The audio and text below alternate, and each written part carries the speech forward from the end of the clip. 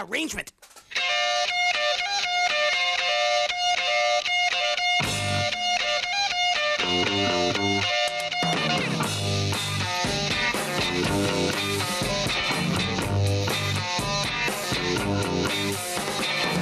You've had the buzz, now out of jail. You've seen it done, now make it work. You move around, then start to jerk.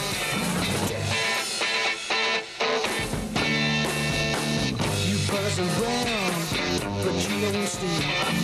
You take a chance, don't lose a thing.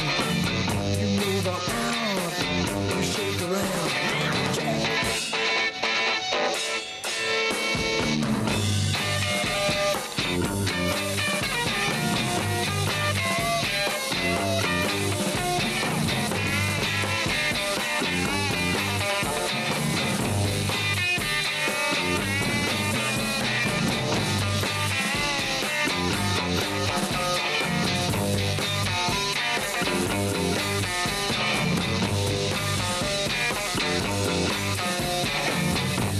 Around, but you don't sting.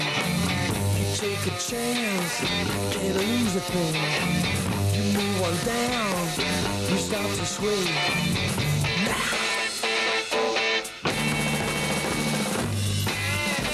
Oh, let's get game.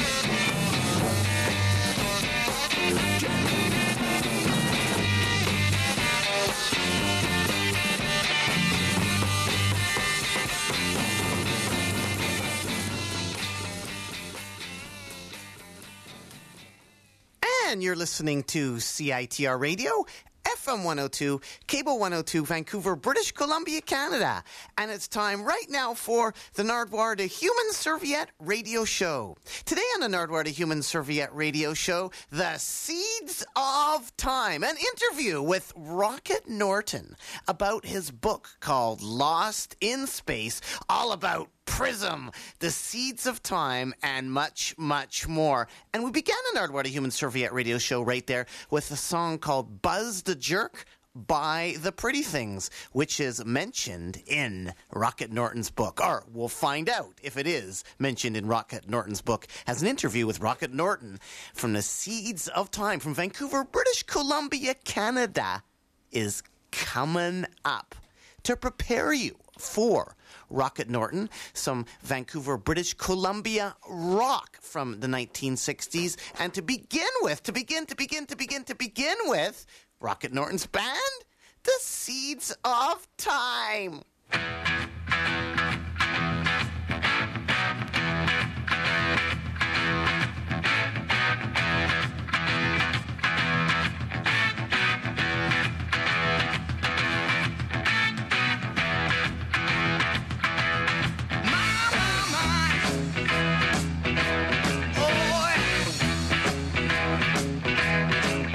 Down in my hometown, there's a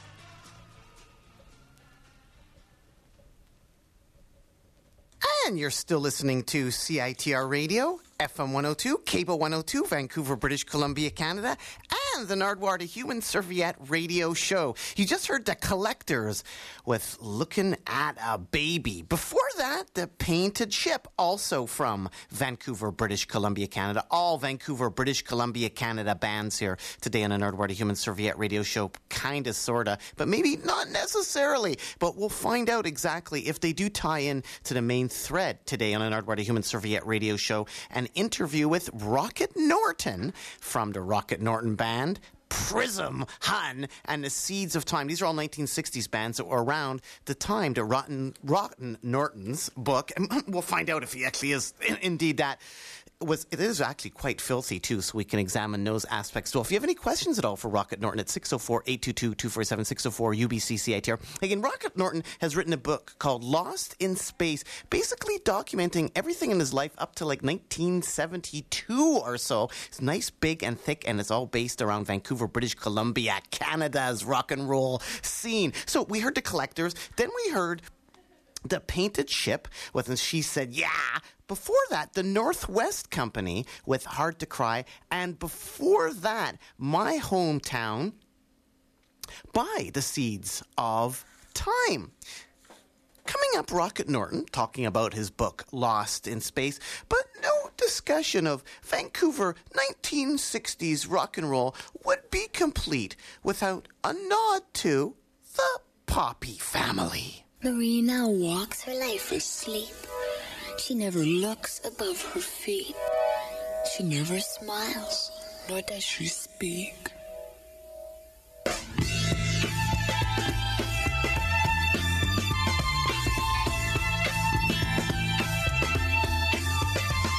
When Joey died, Marie went mad.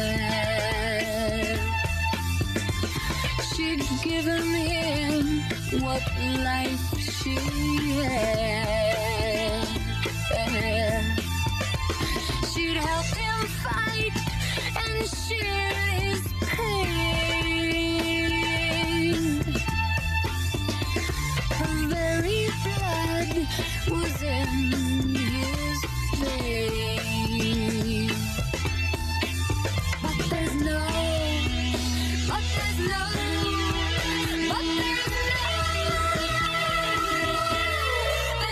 blood and bone.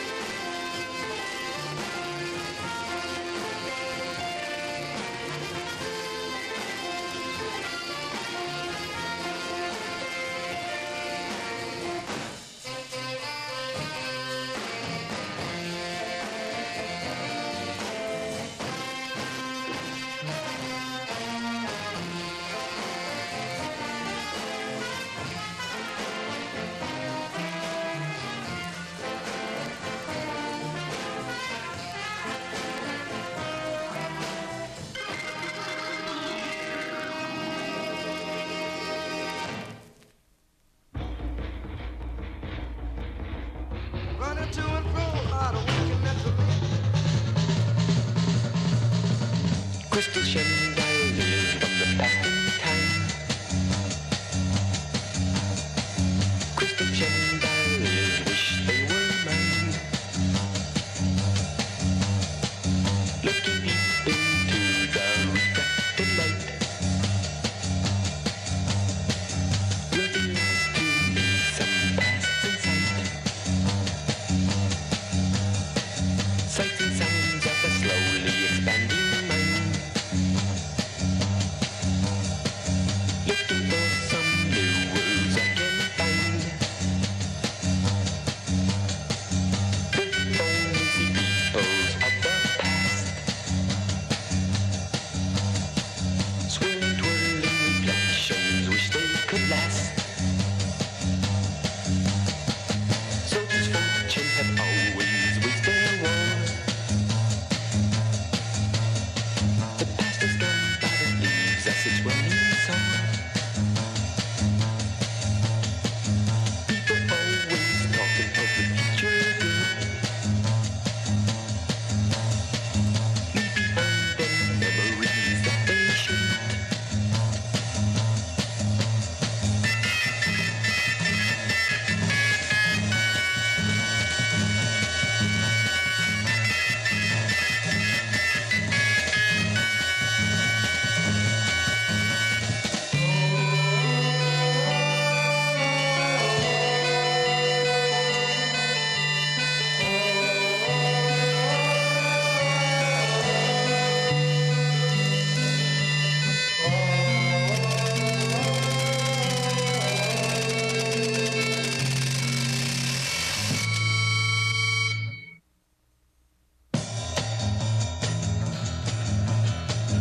Colors running together as they play.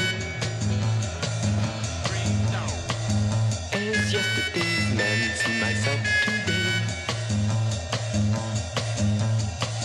Strange how such vision suddenly becomes okay.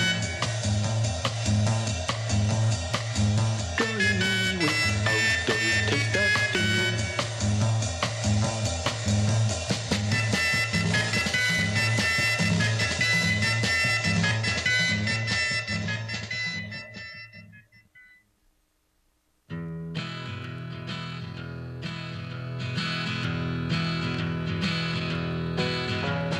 Dreamed I had a talk with Jesus late last night, and he said smoking that marijuana is quite alright. Said that we all should get just as high as him. Told me that we had it wrong and getting high was not a sin. Oh yes, I dreamed I had a talk with Jesus late last night, and he said smoking marijuana's quite alright. Well, the preacher gave a sermon. He said stay away from dope. He said alcohol's the church accepted way to help you cope. I was sitting in the last pew, stoned as I could be. I stood up and I told him what our Savior said to me, because I dreamed I had a talk with Jesus late last night, and he said smoking that marijuana is quite alright. Said that we all should get just as high as him. Told me that we had it wrong and high is not a sin. Oh, I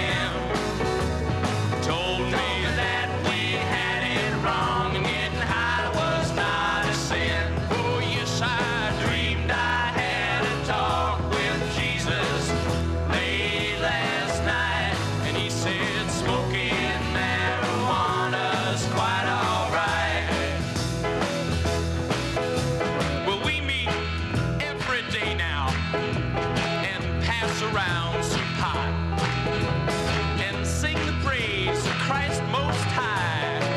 And thanks to what we've got, the deacons planting the seeds now. The congregation's grown. We hung a sign up above the door, said, Jesus grows his own. Yes, I dreamed I had a talk with Jesus late last night. And he said, smoking that marijuana is quite alright. Said that we all should get just as high as him. Told me that we had it wrong, getting high was not a sin. Oh yes, I dreamed I had a talk with Jesus late last night. And he said smoking marijuana's quite alright. Yes, brothers and sisters, he said smoking marijuana's quite alright. Yes, he did, children. He said smoking marijuana's out of sight.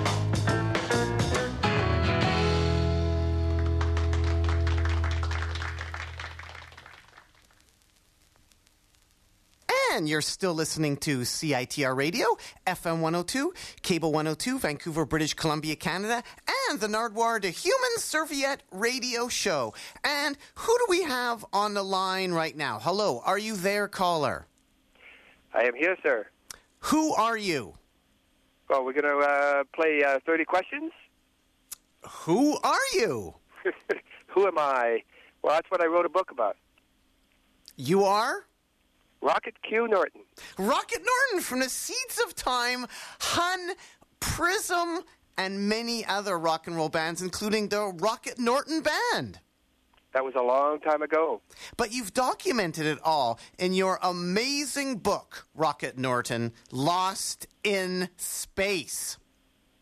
That's amazing you should say that because it's published by a company called Amazing Books. And it's amazing I should say that because we have the amazing, the legendary Rocket Norton live here on the Nardwuar Human Serviette Radio Show, the king of interviews as revealed in your book, Lost in Space. Your book, where is it available right off the bat here, Rocket, if people are interested? Where is your book available? I first got wind of it through the electronic media, like i.e. as a Microsoft Word file, but I've seen copies at various outlets. Is it out there still, some places? It was. It was out there, but in fact, the printed book is sold out. It has been. It's all sold out now until the publisher reprints another printing. So right now, it's available as an e-book by going to rocketnorton.com.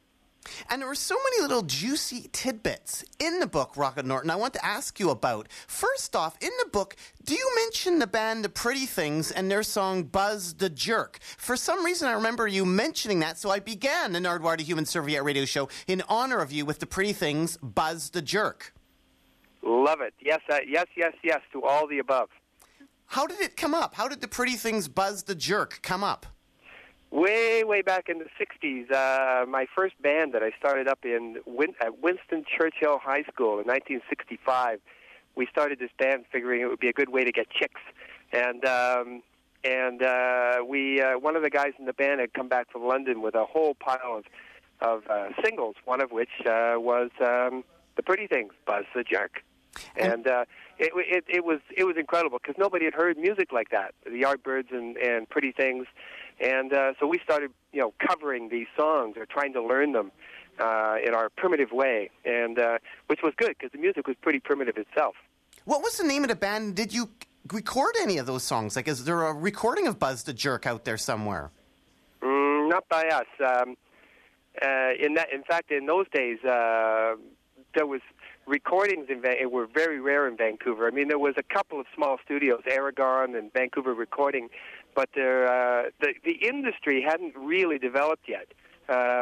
In fact, that's an element of the book that I think is reasonably interesting. Is that how the Vancouver and in fact Canadian music industry kind of grow up around these wacky characters. What was the name of the band, though? What was the name of your first band, Rocket Norton? The name of the first band was called The Seeds of Time. That was so Seeds of Time were doing Buzz the Jerk? That's right, 1965. Because I found it interesting, Rocket Norton. 1965, you're doing Buzz the Jerk, but you don't actually get in a recording studio till 1970. It was like 5 years, and In My Hometown came out, and we played My Hometown to begin a Nardwuar, the Human Serviette radio show after playing The Pretty Things. Is that true? It took 5 years for your first recordings to get out? Yeah, it did. In those days, it was you didn't think about music as in the way that we think about it now, like career, like how to we didn't start doing it to build a career. We were just playing music, and we didn't have the facilities that we have now. I mean, now you can make a record in your living room, and in those days, there were only a couple of studios around. In fact, the studio that we recorded My Hometown in was like an 8-track makeshift studio at 8th and Canby in the back of it was a shop out front, I remember. So, it wasn't even a legitimate studio. What was the name of the studio? Just a minute. PBS Studios, whatever that stood for.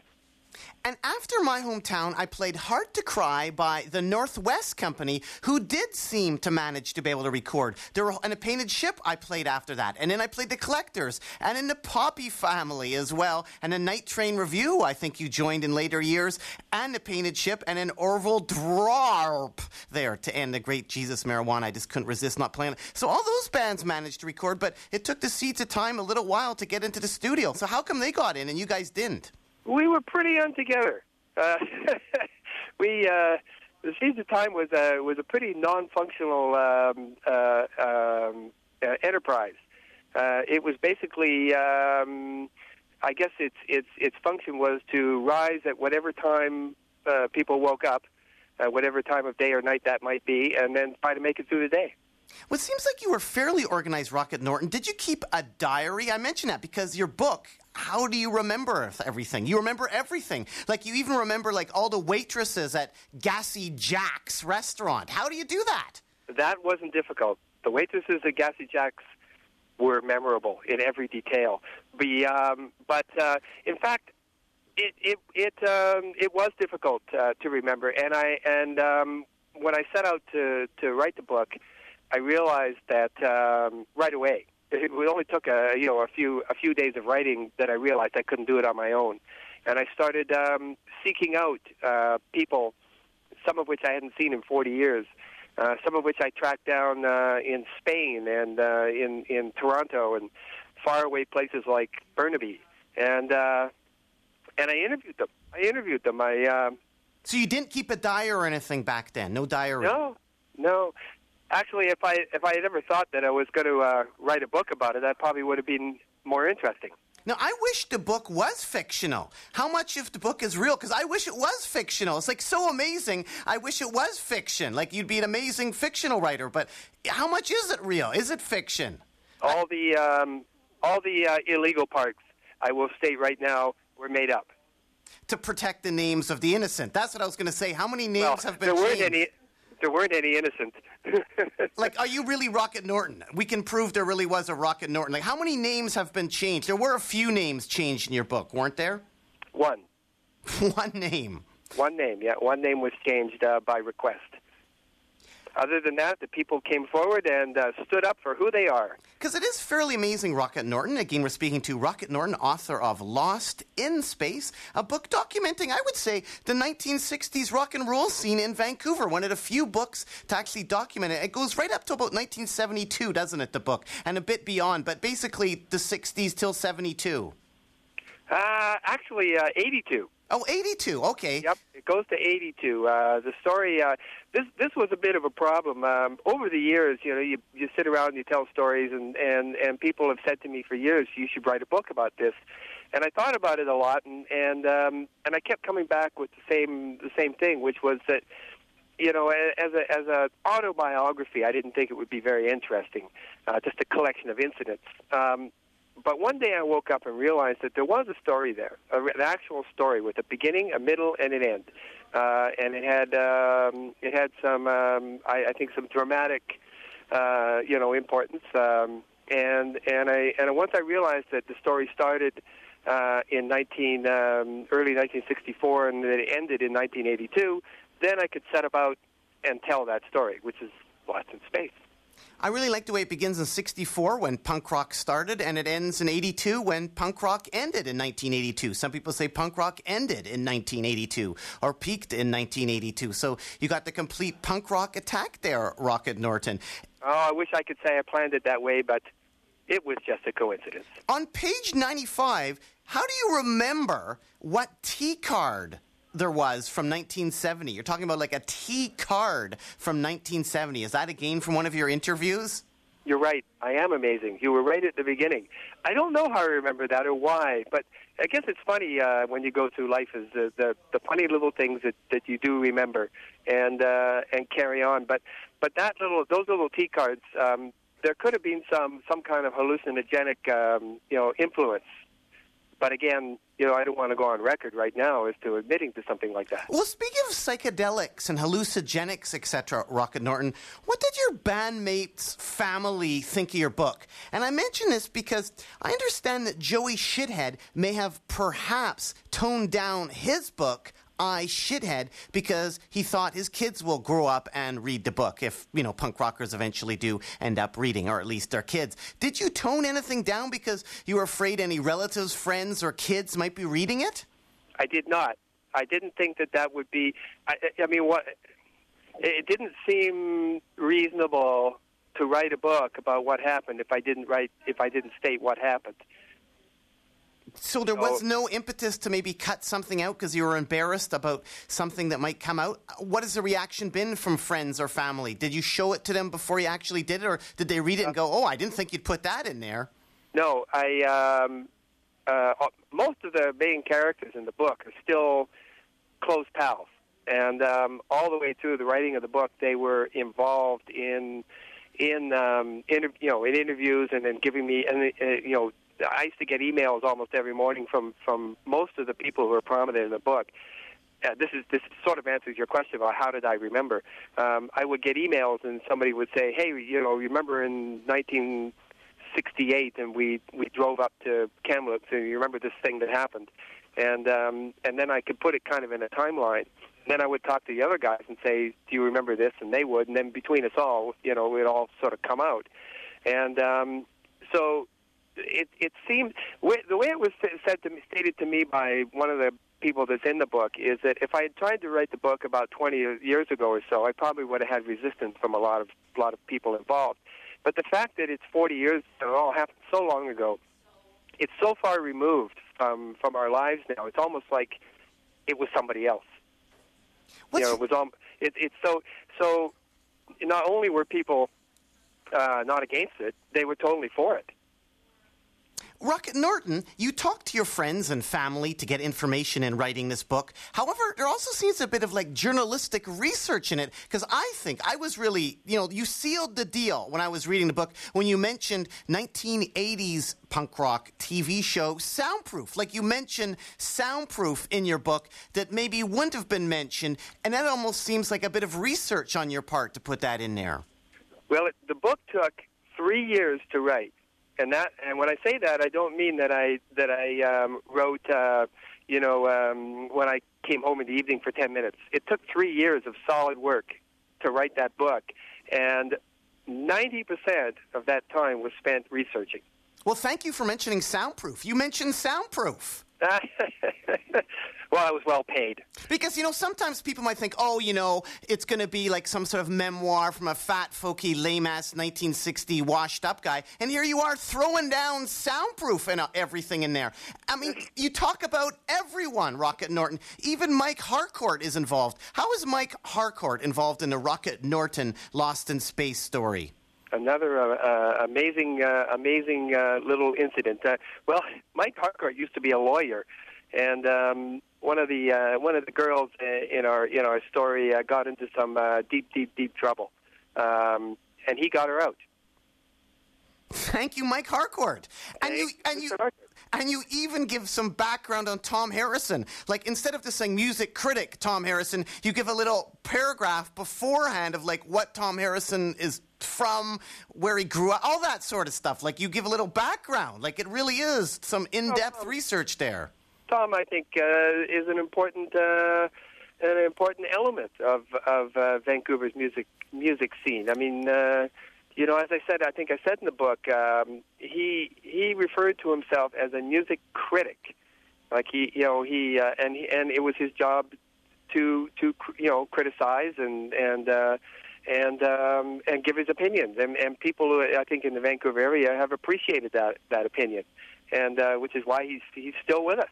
Well, I appreciate you giving the little soundproof info, the little background on Tom Harrison, who was on Soundproof. You're quite a wordsmith, too, Rocket Norton. You used the word portal. It's in the dictionary. It's very nice. Portal. Plus, you love sex. You love sex, don't you, Rocket Norton? I guess I have to answer that, don't I?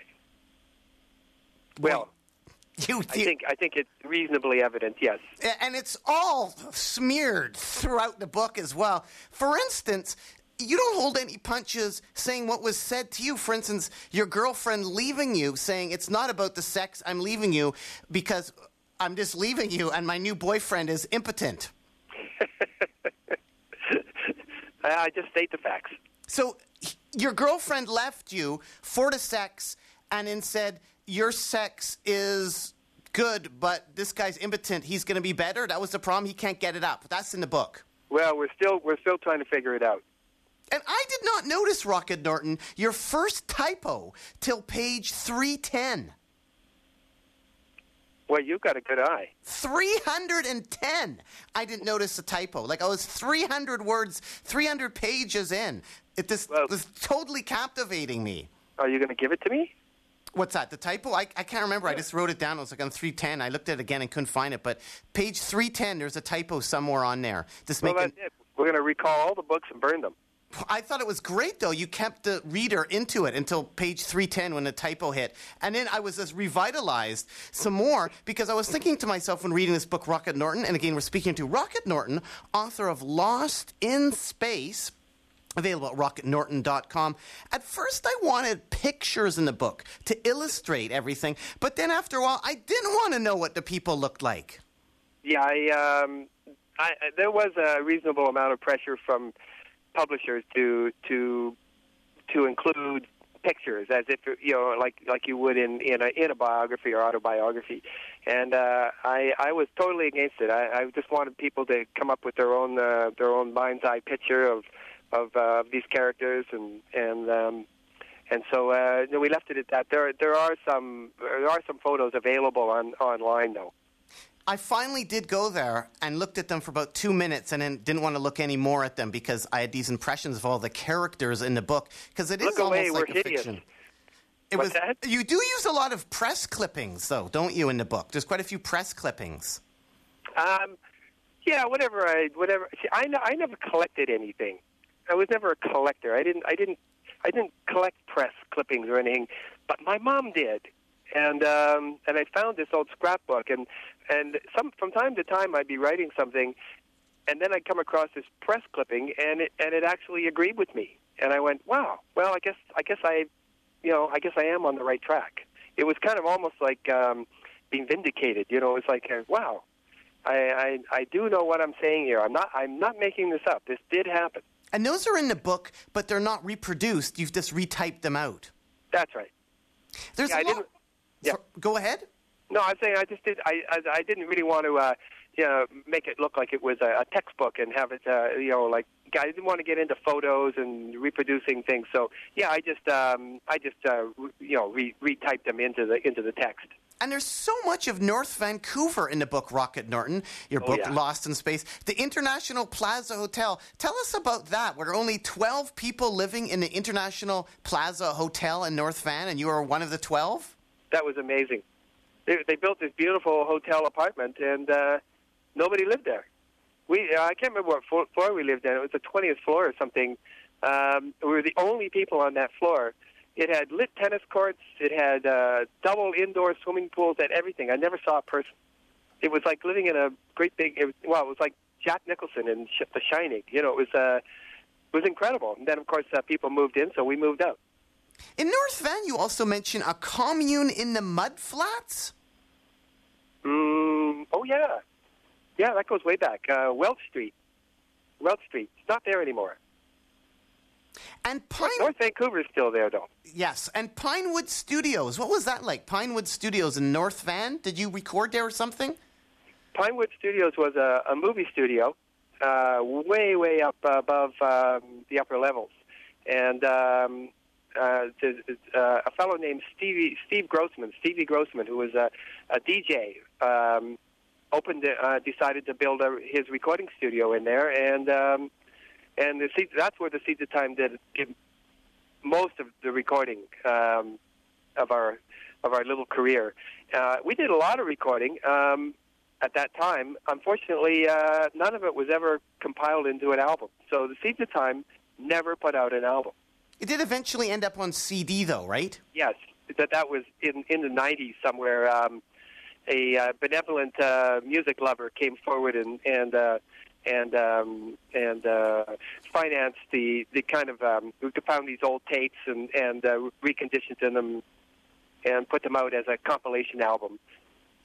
Now, Rocket Norton, you're from the Seeds of Time. You're from the Rocket Norton Band. You've written Rocket Norton's Lost in Space. You, of course, were in Prism, Han, Night Train Review, Unified, We Are One. That is amazing. Who Are Visions? That is an amazing track.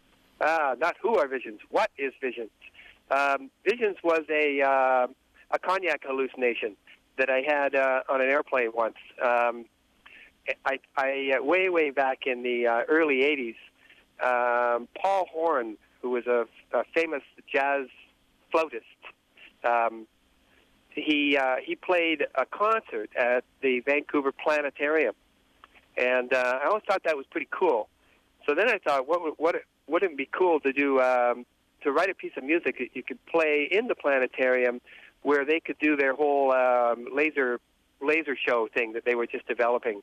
And so I went to a couple of friends of mine, and John Hall, who was the keyboard player in the Seeds of Time and Prism, and a guitar player named Skip Prest, who was with a group called Sweeney Todd back in those days. And we wrote this piece of music over a summer and subsequently performed it live at the planetarium, which was the first. Never been done in the world anywhere at that time. And it was pretty phenomenal. Another thing that you did that was pretty phenomenal, Rocket Norton, was you stopped the strap at Winston Churchill High School? Yes, very, very important sociological incident. You were the one. You got it stopped. I was the one, yeah. How did that happen? Bravery? No, actually the opposite. Cowardry. They told me to put my hand out, and I said no. And then from then on, because of you, did kids thank you for doing that? Oh no! You don't need thanks for something like that. So you said no, and then did they say, well, we're going to hit you harder? What happened then?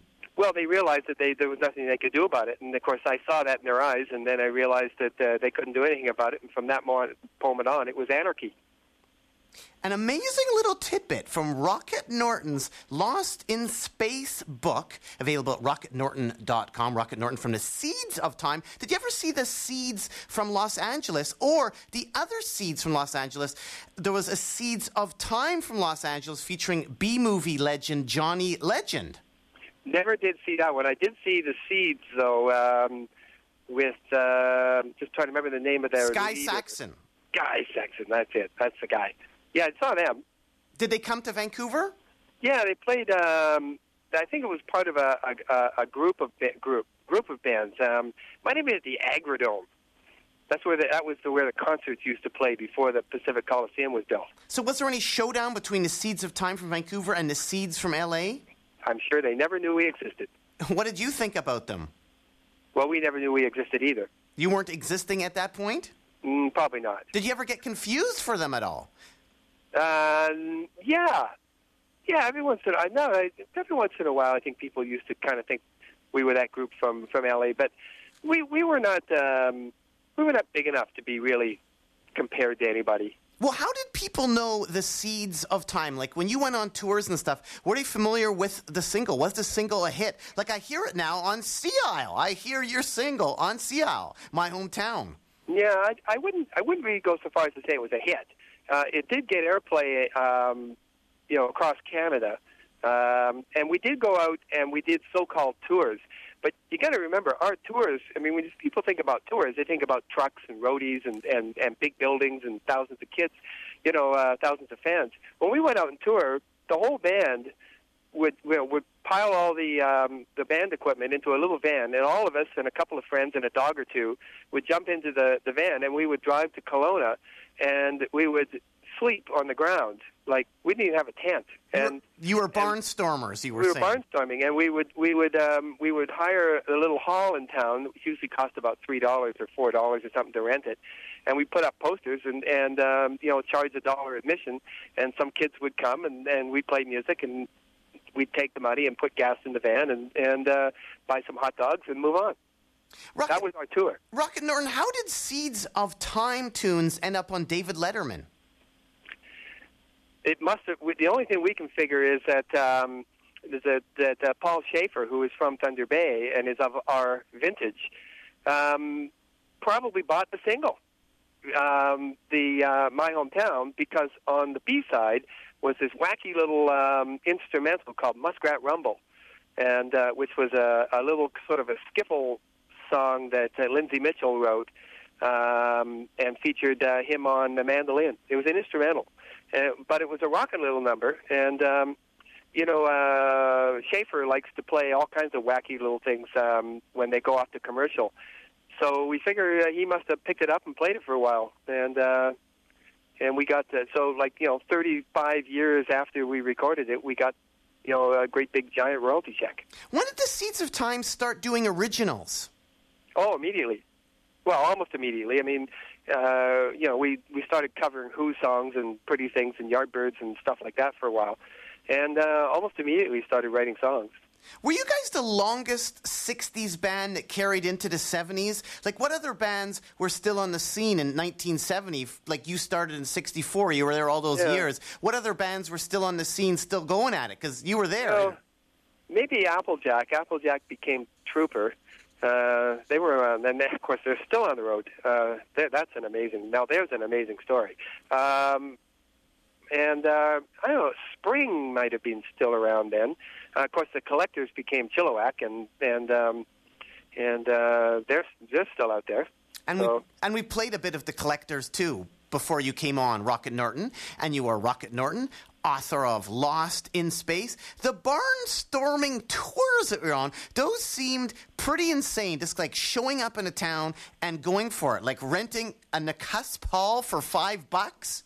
Yeah, Browse Hall. How about that? I remember that. Yeah, I guess I remember everything. Browse Hall. Boy, that was 40 years ago. You would just roll into the town, rent the hall for $5, and put on a gig, and hopefully people would come. That's it. Yes, rocket science. But you had the Sub-a-Lub getting you there. Sub-a-Lub. That's Blue Bus backwards. How did that work so well? It was your amazing van. How did it work so well? Well, I don't know. It was a trusty friend. Somehow it kept us alive as we careened down icy roads in the middle of winter at 100 miles an hour. Did anybody else do the barnstorming like you guys did across Canada? Were there other bands out there that you ran into?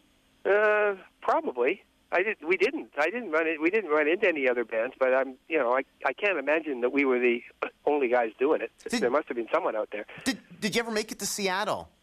Yeah, we did. We played the Eagle Auditorium a number of times and other places there. Do you remember the bands you played with? Do you play with any Northwest legends at that time? Because at one point, didn't you fill in for Country Joe and the Fish on drums? You have done your research. Yes, I did. That was a thrill of a lifetime. However, you were actually not on the bill that night, were you? You were just down there to check out the gig. I was a fan. I was a fan that showed up to see the band, and the drummer, Chicken Hirsch, was sick. And Country Joe came out and asked if anybody could play the drums. And my friends said that yeah, this guy can. And the next thing you know, I was playing a gig with Country Joe and the Fish, who were my heroes at the time. So it was pretty darn cool. What sort of reception did the Seeds of Time get in Los Angeles? Actually, did you ever make it to Los Angeles? Where did you make it to? You made it to Seattle. Any further south? Did you make it to Portland at all? What sort of reaction did you get in the States at all? Pretty good. Pretty good. People seem to like us there. But you know, I guess it was at a time when it was things weren't. What am I trying to say? Nowadays, it's all marketing. You know, it's all advertising and marketing. It seemed in those days, wherever you went, I mean, people were quite happy to accept you for, you know, you just sort of show up and you played some music, and some people liked it and some people didn't, and it was just much easier to be accepted. Do you remember who you played with in Seattle? Yeah. The Magic Fern. The Magic Fern was one group. Boy, there was some good bands. Seattle actually has been great on a number of occasions. In the early 60s, they had some really great bands. One band called the Sonics. Now, this is just a bit before the Seeds of Time got going, but the Sonics, they had some tremendous music. How did you get a hold of their music? Like, how did you get a hold of Sonics or Wailers 7 inches and stuff? Were they readily available? Was there good distribution, or did you just get them at the gigs? No, there wasn't great distribution. I'm just trying to... Did you actually see the Sonics? I did see the Sonics, and I saw the Sonics at the band shell at Kitsilano Beach. Definitely they were there. They played there, yeah. Because they've just reunited, and they played a couple months ago in New York. And you can see clips of the Sonics reunited on YouTube if you go there. You can check them out doing this. Search like the Sonics Psycho, with them at Cave Stomp. They're back together. What was that like? Like the Sonics, I thought at that band show, like Paul Revere and the Raiders played too. Were there quite a few gigs that happened there? What was it like seeing the Sonics? There was a lot. A lot happened at that. On a Friday night or a Saturday or something, you could go down to the band shell, and there would be 10,000 kids, like just jammed. When Paul Revere and the Raiders played there, they couldn't get the band to the stage, so they had to get somebody's boat, like a motorboat, speedboat, and they brought them in. I remember them all dressed up in those fancy American Revolutionary uniforms with those frilly hats and the whole thing, sitting on the front of this little boat trying to get them onto the stage. How did the Sonics go over when they played? Oh, amazing. Just absolutely amazing. They were, I mean, it was like the Beatles, you know. Where did you get their records? Was it hard to get records from the band? No, there was a record company in town in those days, a record store, I mean, called Kelly's. And for some reason, Kelly's used to start, I had their singles. I had that Tall Cool One, which is an instrumental by the Wailers, and The Witch by the Sonics. And then the Kingsmen, of course, you know, with you know, the biggest rock and roll song ever recorded, Louie Louie. Pretty amazing. Rocket Norton, what are your Three Dog Night connections? Do you have any connections to Three Dog Night? Oh, hang on, I'm losing you. I'm on a cell phone. And you Nardwuar, are. And you are you still there? I am. Are you still there, Rocket Norton? Yes, I hope so. Rocket Norton from Lost in Space fame. I was just wondering, do you have any connections to Three Dog Night at all? I do not, except that the only connection I have, which is pretty far-fetched, was that the drummer, Floyd Sneed, was a Vancouverite. Now, I don't know if he was originally from Vancouver or not, but he was playing here in Vancouver. And he was playing with Tommy Chong's band at a rhythm and blues band. And then he went off to L.A., and next thing you know, he was the drummer in Three Dog Night. Because I will say right now, there is a connection. Now, it might be a bit tenuous between you, Rocket Norton, and Three Dog Night, because Three Dog Night, of course, were led by Chuck Negron, who wrote the book Three Dog Nightmare. And in the book, he talks about having so much sex, he split open his cock and had to wrap it in a towel and then go to the hospital. And that happened in your book, didn't it, Rocket Norton? In fact, it did, but I have to be totally honest to say that it did not happen to me. It did not happen to you. What happened there? Could you please explain, Rocket Norton? Well, I wasn't in the room at the actual time of the injury, but I was around to clean up the mess. And it seemed that somewhere in mid-thrust, something went wrong. I didn't know anything could go wrong like that, but I said, let this be a warning to all listeners. And this was from Lindsay. Lindsay's cock got torn open in Montreal. This could be the very person that this happened to. And, yeah, it was quite an amazing sight. Boy, I tell you, that thing can produce a lot of blood. However, you were very lucky in Montreal because all you had was like a cock that was bleeding when it could have been your heart's bleeding because you actually had some run-ins with the FLQ. Well, we never had any run. All our part was to drink as much beer as we could. But we found this place to drink in old Montreal called the Nelson Hotel.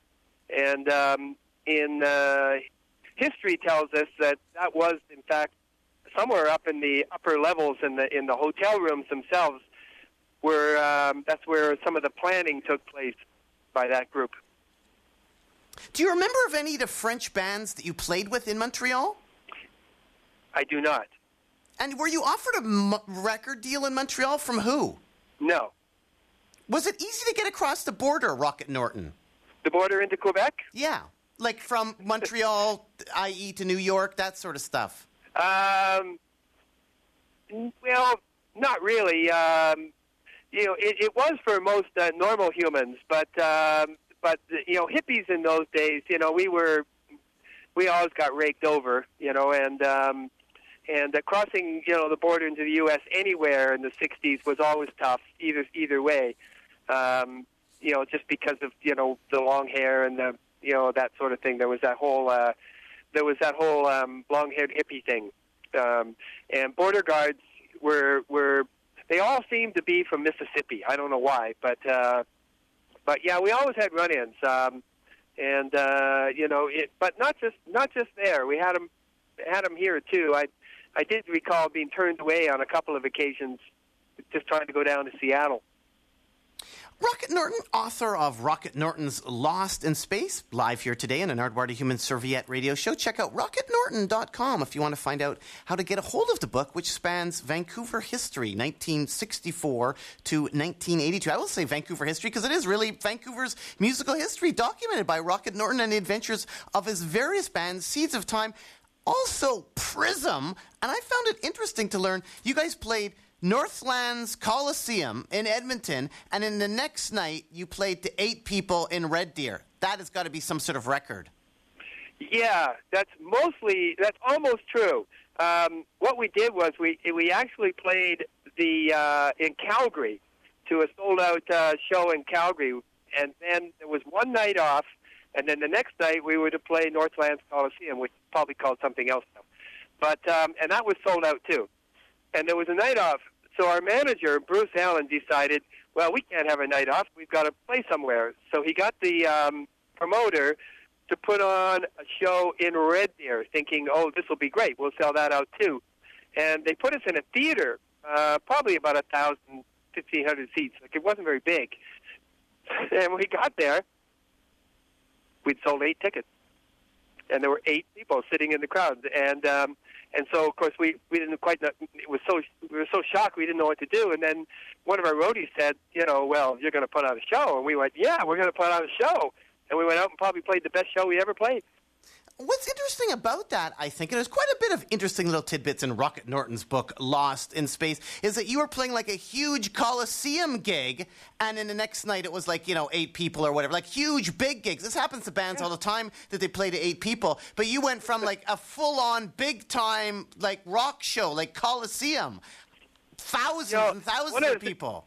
One of the things that was hilarious about that show, you're looking out into the empty seats and you see this, couple of faces here and there. But the funny thing was that when you do a big rock show like that every night, wherever you go, there's all these cliches that that bands do. We all know what they are. You know, are you ready to rock and roll? And everybody goes, yeah, you know, and you know, we love you, Cleveland, yeah. And so our singer went out and he did the whole shtick. You know, so there's 8 people there, and he goes, are you ready to rock and roll? 8 people go, yeah. You know, it was actually, no wonder it's memorable. What's your best driving feat, Rocket Norton? It was going from, like, Ontario to Saskatchewan in one day. Is that your best driving? Because you're the driver when the van's on tour. I'm the driver, You're the driver. What's your best feat? It's going from Ontario to Saskatchewan in one day? Ontario to Saskatchewan. Yeah, that probably was because we played gigs on both nights. I mean, there was no days off. So we left the gig in Ontario, drove down through Minnesota, up into Manitoba, and then across to Saskatchewan, and made it with 2 hours to spare. Absolutely amazing, Rocket Norton. The Seeds of Time house. Where was the Seeds of Time house, the band house you guys lived in? Is that still there? No, they tore it down after we left. It was actually just inside Burnaby, on I guess Southeast Marine Drive, just inside in Burnaby, and yeah, that was really.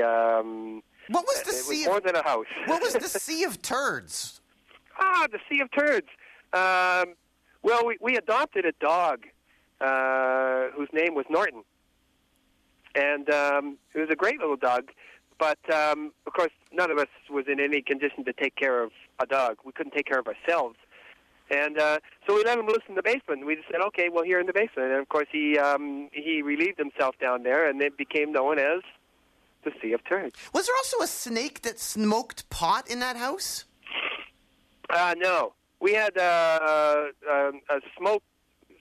smoking snakes up in Edmonton. Could you explain what happened there, Rocket Norton? Well, snakes get pretty high. They're very mellow when they when you blow smoke in their face. How did you find this out? Whose idea was it to find that out? Gee, you know what? I think it was mine because most of the other guys had run from the room. Rocket Norton, this house you lived in was one of the places you lived, but didn't you also lived in another place with an old man who kept jars of semen? Oh, same place. Same place. When we moved into this house, it was a great big huge house. There was a room, not a suite, but a room in the corner of the basement. And this ancient old guy lived down there, and we couldn't get him to leave. And we figured, well, he'd probably leave. He'd be so disgusted with us. But it was quite the opposite. He was pretty disgusting, and in fact, but he did inspire a song. I hear a song coming on. Jeff Eddington, Lindsay Mitchell, and Steve Wally wrote a song called "Mr. Dirty," which became a real a classic Seeds of Time song. I was looking for that on the CD that is nicely included with your book, but didn't see it, actually. Yeah. Tragically, there is no really decent recording. There are a couple of live recordings that aren't bad, and one of them is on the Seeds of Time's CD, which is called Immortal, because we had a song called "Make Me Immortal." And so the title of that CD is Immortal, and it's on there. It's not bad, but I didn't put it on my compilation because it's already out there. In your book, Rocket Norton, Lost in Space, you talk about necking with a 16-year-old girl who really was an 11-year-old girl. That's true. That's absolutely true. How crushed were you to learn that she was 11? Well, I was only 15, so maybe the gap wasn't a full generation. But upon learning of this, I did exit by the window. And then later on, you had a 16-year-old girlfriend. I did so. And you let her drive your Corvette to school? Absolutely right. What was the reaction? What did her teachers think of you? And what did her friends think of you? Never met any of them. Did you do that sort of legal guardian thing that some rock stars have done where you actually become the legal guardian of your girlfriend? Like, how did that work? No, actually, she was probably more my guardian than I was hers. How old were you at that time? I don't know, 22 or 3. That particular car that she drove to school, it was a Corvette? It was a 1958 Corvette. And then you ended up using it on stage for a Corvette solo. Like, you're never one to not use something, are you, Rocket Norton? After the seed of time of being together a long time, somewhere in the early 70s, we played a dual show in Richmond with a group called Sweeney Todd, and they were the new hot group around. And we were kind of old. We were kind of an old generation by that time, and so they had this huge show. I mean, the drummer, his drum set was bigger than our entire stage, and they were a big show. And so we set up our little act beside them and played our. And before the show started, before it was in an arena. It was in the Richmond Arena, and sure enough, thousands and thousands of kids came, and sure enough, they all wanted to see Sweeney Todd. Nobody cared about us. So our singer, Jeff Eddington, he kind of realized this, and he says, "Tell you what, Rocky," he says, "you drive your Corvette in behind the stage, park it right behind the drums here." So I did. So we went on and we played, and when it came time to this little drum solo I used to do, he came back to the drums and he picked me up, and Lindsay Mitchell and Steve Wally got sticks and they pounded on the drums, and he put me in the car. Anyway, I started the car up and he put the microphone in the engine, and I revved the engine up and just about brought all the roof down with the vibration out of this motor. And of course it was exhaust fumes, and it was the kids went absolutely nuts. So at that point there was no way to top that, so I just peeled out of there and took off out and never went back. A Corvette solo, led by Rocket Norton, author of the book Lost in Space. All of this is in Lost in Space, the book, available at rocketnorton.com. So much neat little Vancouver tidbits in there. For instance, your declaration, it only took you 14 minutes to drive from New West to Vancouver. Yeah, but those are one of those things that I don't admit to now. See, when you ask me about that, then I'll just say I made it up. Rocket Norton, what was early Cheech and Chong like? I remember Cheech and Chong played actually at the Gardens. I think they were the opening act for someone like Boz Scaggs or someone like that. But I remember them, the two of them, sitting in these little chairs and doing their shtick. And that was just as they were coming out.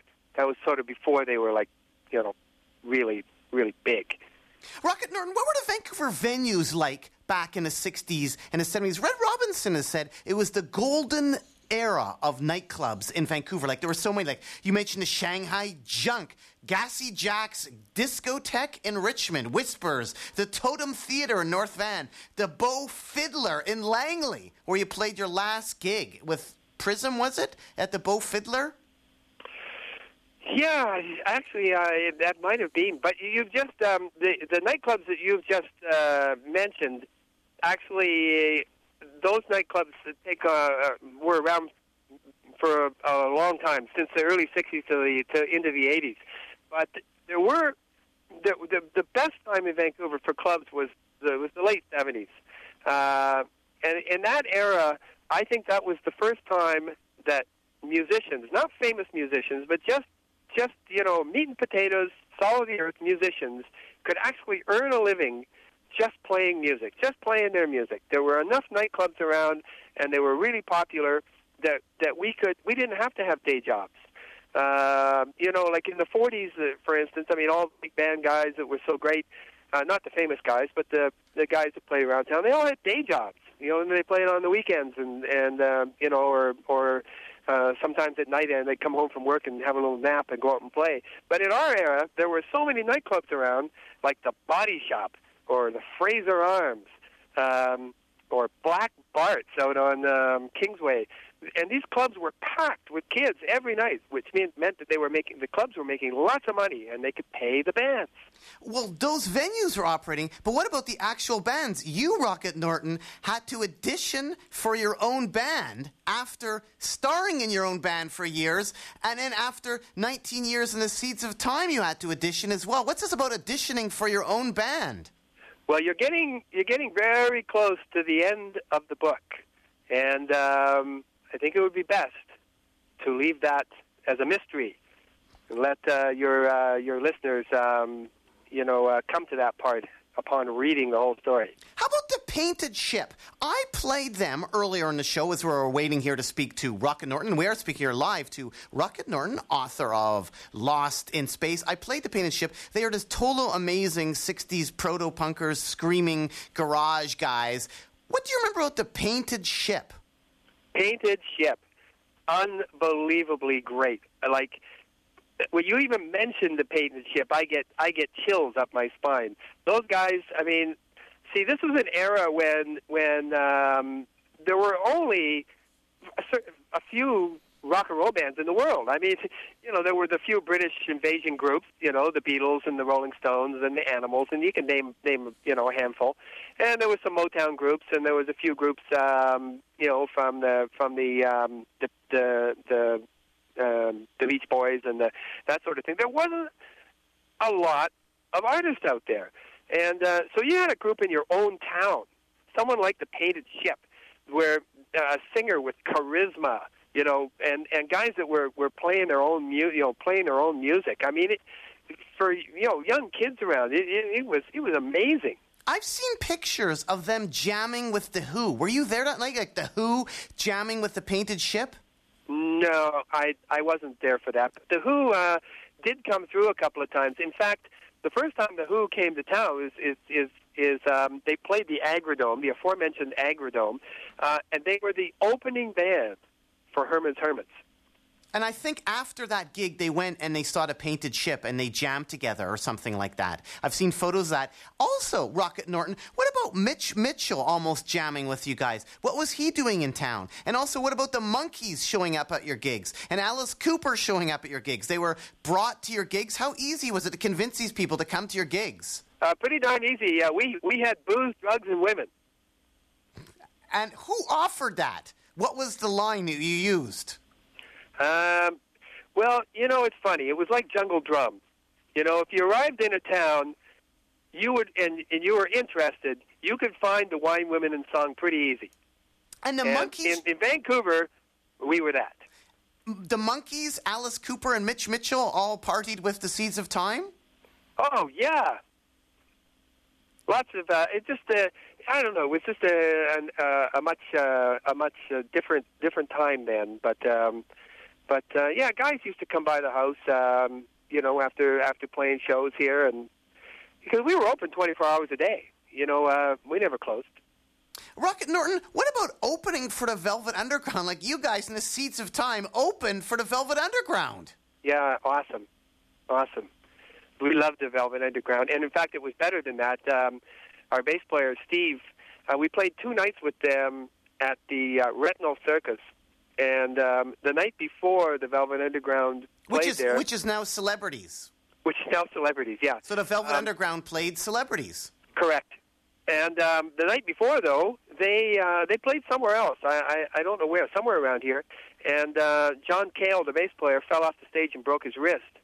So when the next 2 nights when we played with them, our bass player, Steve Wally, got to play with the Velvet Underground. What happened to Steve? Is he still around? Oh, yeah. Everybody's still around. Everybody's still walking the earth. What do you remember about the Velvet Underground gig, like back then? Did you have their records at the time? Was their record out? Absolutely, we did. What sort of reaction did they get in Vancouver? Because I know in Los Angeles they didn't do as well. How did they do in Vancouver? Well, Vancouver audiences in those days used to sit on the floor, cross-legged. And people were pretty bombed most of the time. So, you didn't get the reactions like you get now. When bands play now, you expect people to go crazy. But in those days, people would sit on the floor. So sometimes when you didn't get much of a reaction at all, that actually spoke louder than getting huge ovations. And the Underground were pretty intense. So so their music was pretty far out, and so I don't think it really evoked that that kind of a reaction that we're sort of used to. Did they have any reaction to you guys? Did they go back to the Den of Iniquity, Seeds of Time house? Actually, they thought we were teeny boppers. Why was that? They called us teeny boppers. Well, we got to remember, we were like 16, 17 or something like that, and we were sort of toying around with some pretty heavy stuff in those days, and I just think that they thought we were sort of, like, I guess, weekend hippies or something. You also played with Ike and Tina Turner, Rocket Norton from The Seeds of Time and Prism, speaking here to Rocket Norton about his book Lost in Space, with Ike and Tina in Kamloops? Yeah, that's right, an outdoor concert. Ike and Tina in Kamloops. Yeah, and it was probably, now that we look back on it, it was probably right near the end of Ike and Tina. So one thing I remember about it after the show, which was incredible, she was just absolutely, unbelievable, mind blowing. And then they had this Lincoln, they had this old Lincoln with the suicide doors on it, and I remember her sitting in the back there, just drenched in sweat, that little skimpy outfit she wore, and just drenched. And at the end of the show, and the door was open, and Ike was sort of standing around looking real mean, and it's just an image that I still remember. She put on a show. It just, there were all these bikers there, and everybody's mind was just completely blown. Playing with Ike and Tina Turner, playing with the Velvet Underground, and you did a gig with the Byrds too? Oh yeah, we did a tour with the Byrds, and we played with a lot.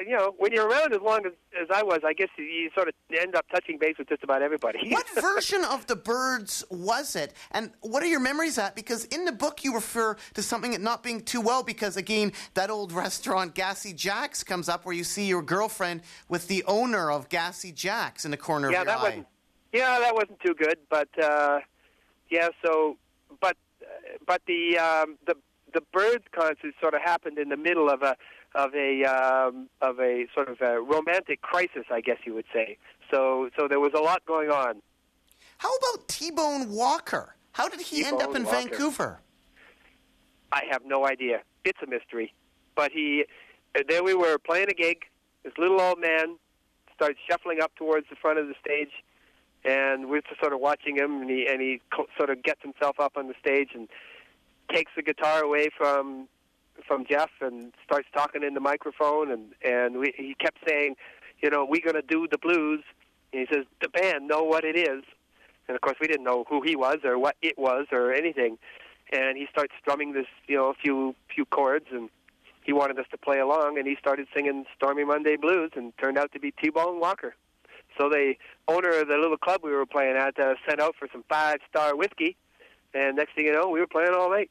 Rocket Norton, lastly here, winding up, there's some ladies mentioned in the book. Whatever happened to Tracy? Whatever happened to Megan in Regina? Whatever happened to Donna? They're still around. They're still with us, I'm happy to say. Tell me about Doris Maxwell. I'd love to. Who's Doris Maxwell? I thought you know who Doris Maxwell is, Rocket Norton. You're talking about Doris Maxwell. Yes. Doris, I'm sorry. My ears, after being a drummer for 40 years, you can't hear anymore. Actually, I'm still surprised you can go on airplanes, because in the book you mentioned you can't ride on airplanes anymore. Well, I can, but it hurts. But Doris Maxwell is a drummer, lives in Vancouver. I believe he still lives here, and is probably one of the greatest drummers in history. And I took lessons from him. Well, I took a lesson from him. That was about all I could handle. What bands had he played with? Is he the guy that was in Ultravox? Isn't there a Vancouver Ultravox connection? Well, there is, but that's Warren Cann. Warren Cann was a Vancouver drummer who went off to London in the early 70s and starved to death for a number of years, and basically lived on the street, and fell in with a bunch of guys, and next thing you know, they were Ultravox, and basically were the pioneers of techno-pop music. What about Doris Maxwell? Now, Doris, I don't really know what happened to Doris, but Doris was just an incredible technician of drumming. What recordings can be heard? That, he played on Doucette's album, I know that. And he played, I'm pretty sure he played on Bobby Taylor and the Vancouver's Does Your Mama Know About Me? But he probably played on lots of stuff. I mean, But you'll have to talk to Doris about that. Did you know Rocket Norton here? Winding up with Rocket Norton, author of Lost in Space, all about Vancouver rock and roll and beyond, and cock-splitting as well. RocketNorton.com. I would like to ask you about Michael Viner's incredible bongo band. Do you know Michael Viner's incredible bongo band? I wish I did. Because that was recorded in Vancouver. I was wondering if you knew any of the session players that recorded on that particular record, which became the basis of hip-hop. Well, you know how much I like the bongos. I imagine you probably love the bongos. Oh, yeah. Because you are Rocket Norton, and rockets go into space, and space needs some entertainment, and bongos are easily portable into space. Right there, Rocket Norton? Well, when I go, I'm taking them with me. Rocket Norton, Randy Bachman, he held auditions for his band at a Mormon church? He did. That's how Trooper played. I think they might have still been Applejack then. Played a gig at the church he was an elder at, and he liked them so much he signed him to his record label. And so the agency that booked the Rocket Norton band said, "Hey, we want to get you to play at Randy's church," and we did. And sure enough, he liked us too. Jerry Garcia, Rocket Norton, you gave him a ride? I gave him a ride. Was that around the time at a Country Joe and a Fish gig in Seattle? In that era. Where did the Grateful Dead play in Vancouver?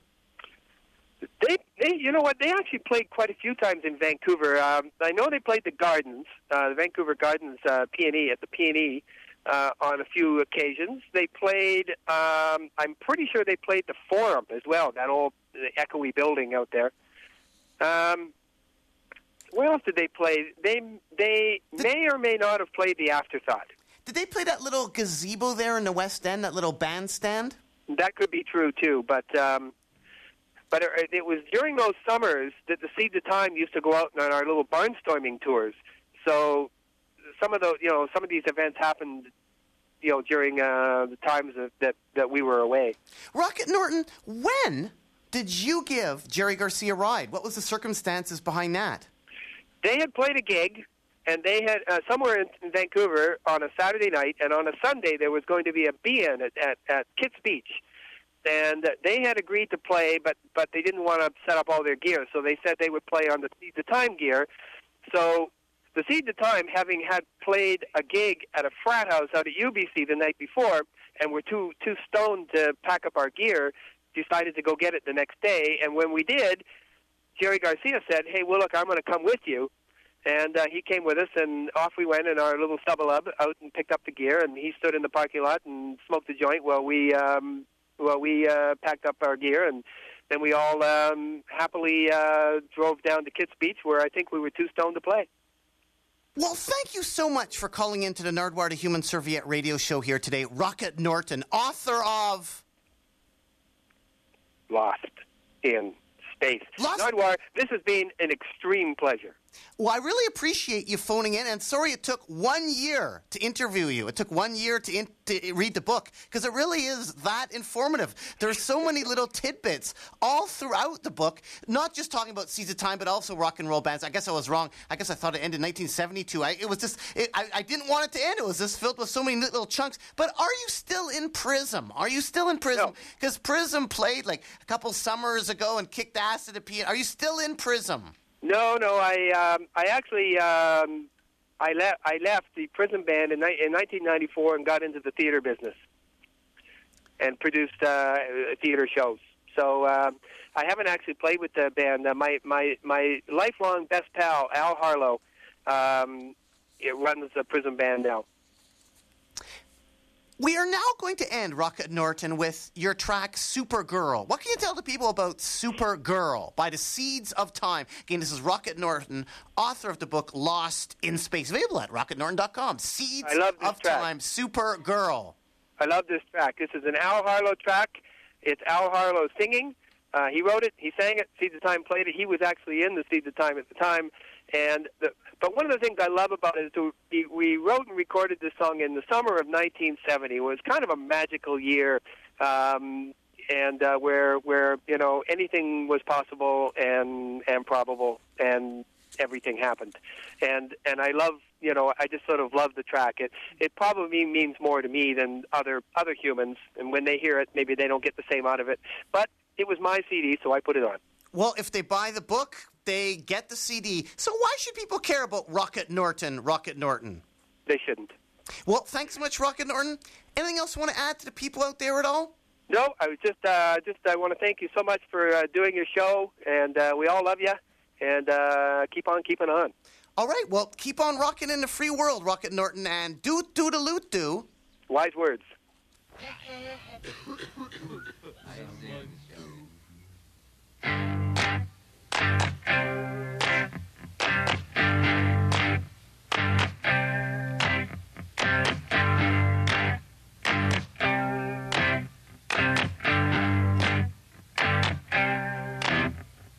I'm laying down here playing snakes and ladders. Lonely, so I'm trying to waste my time. Well, it seems I was getting nowhere during this sickness of mine. Then I remember there's a person with a cure. She had rings on her fingers and a ring in her nose, and she comes down to my house and anything goes. Hey, hey, hey. Hey, hey, hey. Well, she lives outside the town with the gypsies.